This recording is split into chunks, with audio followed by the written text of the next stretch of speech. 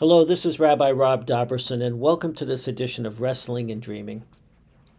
One of my objectives in this podcast is to present the perspective of Jewish law as understood by the conservative movement and Jewish thought on issues of the day. And one of the most contentious issues in America now and over the past few decades is the issue of abortion.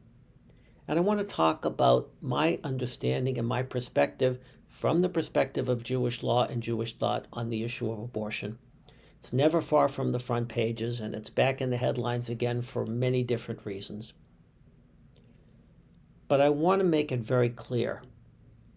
I am not sitting in judgment of anyone, nor do I want anybody to view this podcast as an answer to the question of, is abortion in my particular situation justifiable according to Jewish law? I would say that if you really want to know how Jewish law feels about your particular situation, if you're facing this issue, you need to go talk to a rabbi directly and have a conversation about it. And I'm going to explain to you how I would go about that conversation a little bit later. I'm not suggesting either that anybody, Jewish and certainly not somebody not Jewish, should have to follow the direction of Jewish law on this issue. This is presented as an informational presentation, and one which, if you're so inclined, you might take to heart as you consider the issue as a whole. But one of my beliefs, and I'll explain this as I go along, and I think it's consistent with the role of a rabbi certainly, and certainly in this particular situation, is that I believe the decision is a decision that must be made by the pregnant woman herself, hopefully in consultation with others if she's so inclined. But the role is for the rest of us to step back and allow an individual to make the decision which is right for them. Now, I want to begin my presentation by trying to switch the format of the discussion a bit. In American discourse, the issue of abortion comes down, seems, to an issue of rights. The right of a woman to control her own body, and on the other hand, those who say the right to the fetus to live, to go through the gestation period, the pregnancy period, and be born and live a life. Those two rights are often in conflict with each other. So I want to look at it in a different way. Because as much as Judaism does talk about rights, it talks much more about obligation. And as you'll see as I go along, I want to focus the issue of abortion on the issue of obligation rather than the issue of rights, and you'll see why in a few moments. The classic Jewish text regarding abortion comes from the Mishnah, and it's graphic. If a woman is having difficulty giving birth, it is either permissible or mandated, it's not clear, to cut the fetus up inside of her and take it out limb by limb, piece by piece. That's the text in the Mishnah. And the reason is, the text continues, because her life, the life of the mother, takes precedence over the life of the fetus. Now, it's very important to note that it doesn't say the life of the mother is at stake. It says the mother is having difficulty giving birth. Now, one might presume that in the time of the Mishnah, difficulty giving birth was tantamount to a life-threatening situation, but that's not what it says. And that's important for how the conservative movement, and I think Jewish law in general, deals with the issue of abortion. We'll get back to it in a moment. First question is, why does her life take precedence? And the answer is because the woman has the chazakah, the presumed status, that's what that word means, the presumed status of being alive, while the fetus is of a lesser status. It's of a potential life. It's important to note that the Mishnah says once the birth process has begun, that cannot be done. The fetus cannot be harmed once the birth process has begun. There's a debate in later Jewish law about when the birth process begins. I'll leave that debate for another time. But the important issue is that as long as the birth process has not begun, the mother's life takes precedent. Why? Well, in Jewish tradition, you go back to the Torah, to the book of Exodus, where there's a strange case being discussed. If two people are fighting and there's a pregnant woman standing near the scene, and somehow in the course of the fight between these two people, the pregnant woman is injured such that a miscarriage results, the person who injures the woman and causes the miscarriage pays a financial compensation to the husband of the woman, to the woman, we'll say to the husband of the woman. A financial compensation. According to the law in the Torah, if there is a capital case, a case of murder, then it can't be compensated for financially. It has to be compensated for life. We'll talk about capital punishment another time. The point is that the text in the Torah says that if no other tragedy occurs other than the miscarriage, it can be handled with a financial compensation. If another tragedy occurs, which presumably is the death of the woman, then it is a matter of murder. So from that, the rabbis learned that the legal status of the fetus is not equal to the status of the mother. And for that reason, because she has the status of being alive, her life takes precedence. Now, that leads to the statement of the conservative movement regarding abortion. The statement of the Committee of Jewish Law and Standards of the Rabbinical Assembly, which sets the parameters of Jewish law for the conservative movement. The statement is, the Rabbinical Assembly Committee on Jewish Law and Standards takes the view that an abortion is justifiable if a continuation of pregnancy might cause the mother severe physical or psychological harm, or when the fetus is judged by competent medical opinion as severely defective. The second part of that phrase is something that's been added to law in recent decades because of the advances of prenatal testing, and says that if a fetus is not viable or is suffering from clearly profound defects, then abortion would be justifiable. But I'm interested more in the first part of the statement. The continuation of pregnancy might cause the mother severe physical or psychological harm. You notice it doesn't say if her life is at stake. It says might cause severe physical or psychological harm. Those are subjective terms. So who decides whether that might cause the severe physical or psychological harm is serious enough to justify abortion? And the answer is, in my mind, it's not the rabbi. It's the woman. The pregnant woman has the responsibility to decide whether the situation is severe enough, the threat is severe enough to justify abortion. If a woman came to me and said to me, Rabbi, would Jewish law justify an abortion in this case? And she presents to me her concerns, I don't feel that I can judge that. I might be able to deduce something from her language, from the way she talks about it, from her body language, but I can't make that decision.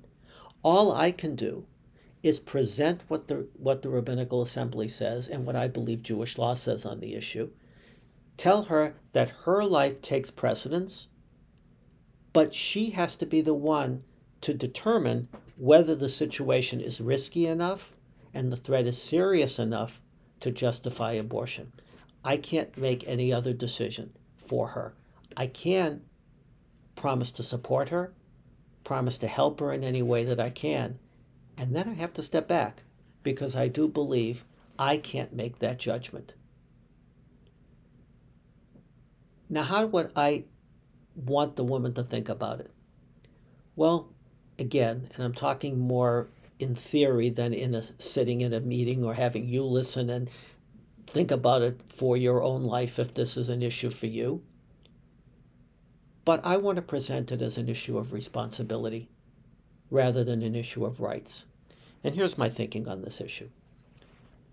While it is true that the reason why the woman's life takes precedence over the fetus is because the woman is of a different status, has the chazakah, the presumed status of being a living being, while the fetus is a potential life.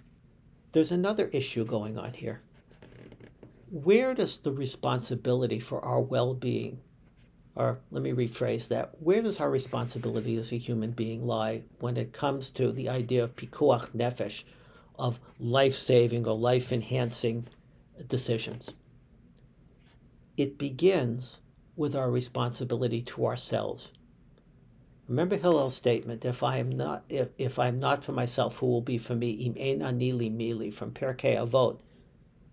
While it's true Hillel follows that quickly by saying, if I'm only for myself, what kind of person am I? The first statement is, if I am not for myself, who will be for me? And the truth is, and some people find this to be a little bit disconcerting, that from the perspective of Jewish tradition, our first responsibility is to our own life, to protecting our own life.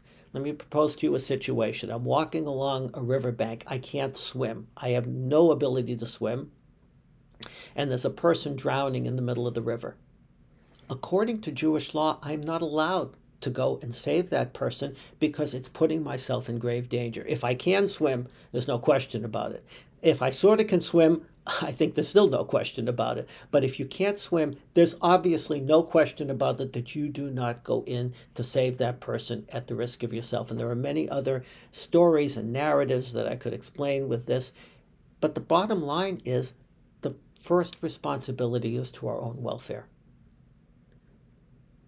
But does that mean the woman does not have an obligation to this potential life growing within her? I don't think that says that at all. She does have a responsibility. Think about, for the fact, let's say that a woman has no intention of aborting the pregnancy, of terminating the pregnancy. But she decides during the course of her pregnancy that she's going to drink or smoke or whatever it might be that might be dangerous to the fetus. That would be completely against Jewish law, because she not only has a responsibility for her own life, but she has the obligation for the life of the fetus. It's just that the obligation to her own life comes first. And adding to the fact that the fetus is not viewed on the same status of her life changes the equation even more. But it doesn't change it completely. The woman still has an obligation to the fetus if it can be fulfilled without damaging her own obligation to herself. And then we get back into that question of understanding the words might and severe from the Rabbinical Assembly's position. I can't present the answer to the woman. She has to be the one who decides whether she can fulfill her obligation to her own life sufficiently that she can then extend the obligation and the responsibility to bring to the potential life within her. It's a factor. It's a factor in the decision. And the reason it's a factor in the decision, and I want now to go back to another rabbinic idea that I love. There are many rabbinic texts which talk about the idyllic life for a fetus in the womb, and I use the word life in quotation marks. Maybe to avoid confusion, let me go back and say the idyllic situation, condition of the fetus in the womb. The fetus learns the entire Torah from beginning to end. I'm going to talk about that in another context at another time. The fetus sees from one end of the world to the other and understands all the secrets of the universe.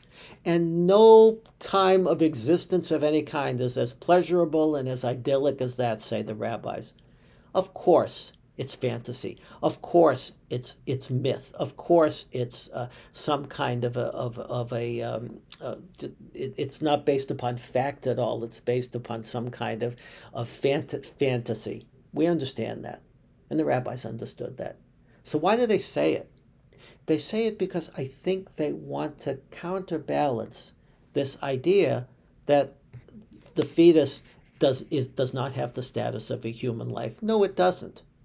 But it's not a mere collection of cells in Jewish law. Now, it might be at the very beginning of the gestation period. That's, again, another issue. But certainly at some point early in the pregnancy, according to Jewish law and thought, while it isn't a human life, it has some of the qualities that we consider to be part of human life, and certainly needs to be treated as more than just a collection of cells.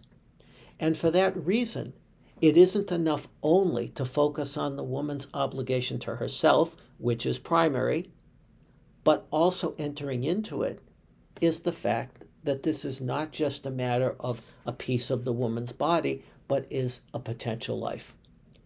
And that, I think, is the counterbalance, again, to this idea that we focus only on the woman's health. Yes, primarily we do. There's no question. And primarily, that should be the first issue, from my perspective, that a woman should face. But it's not the only perspective. That other issue of the potential life has to, and the obligation, secondary though it may be, that the woman has to this potential life has to enter into the situation as well. So what I've done is said it's not a matter of rights. It's a matter of an obligation. An obligation for the woman to take care of herself and ensure her life, not question. But that there does exist an obligation of one sort or another to the life growing with the potential life growing within her, and that should be factored into the discussion. Bottom line, it is a responsibility of the pregnant woman to make the decision. And hopefully, what I've said today puts it in the context of some of the questions that a person might ask, some of the things a person might consider, while understanding completely that it is not my place to judge. It's only my place to talk about, in this case, what Judaism says about the wonder and the miracle of life and of potential life. If you have thoughts on this, I'd love to hear them. You can email me. You can write to me on my Facebook page. You can write to me through my website at robdoberson.com. I'd love to hear from you. Until next time, thank you.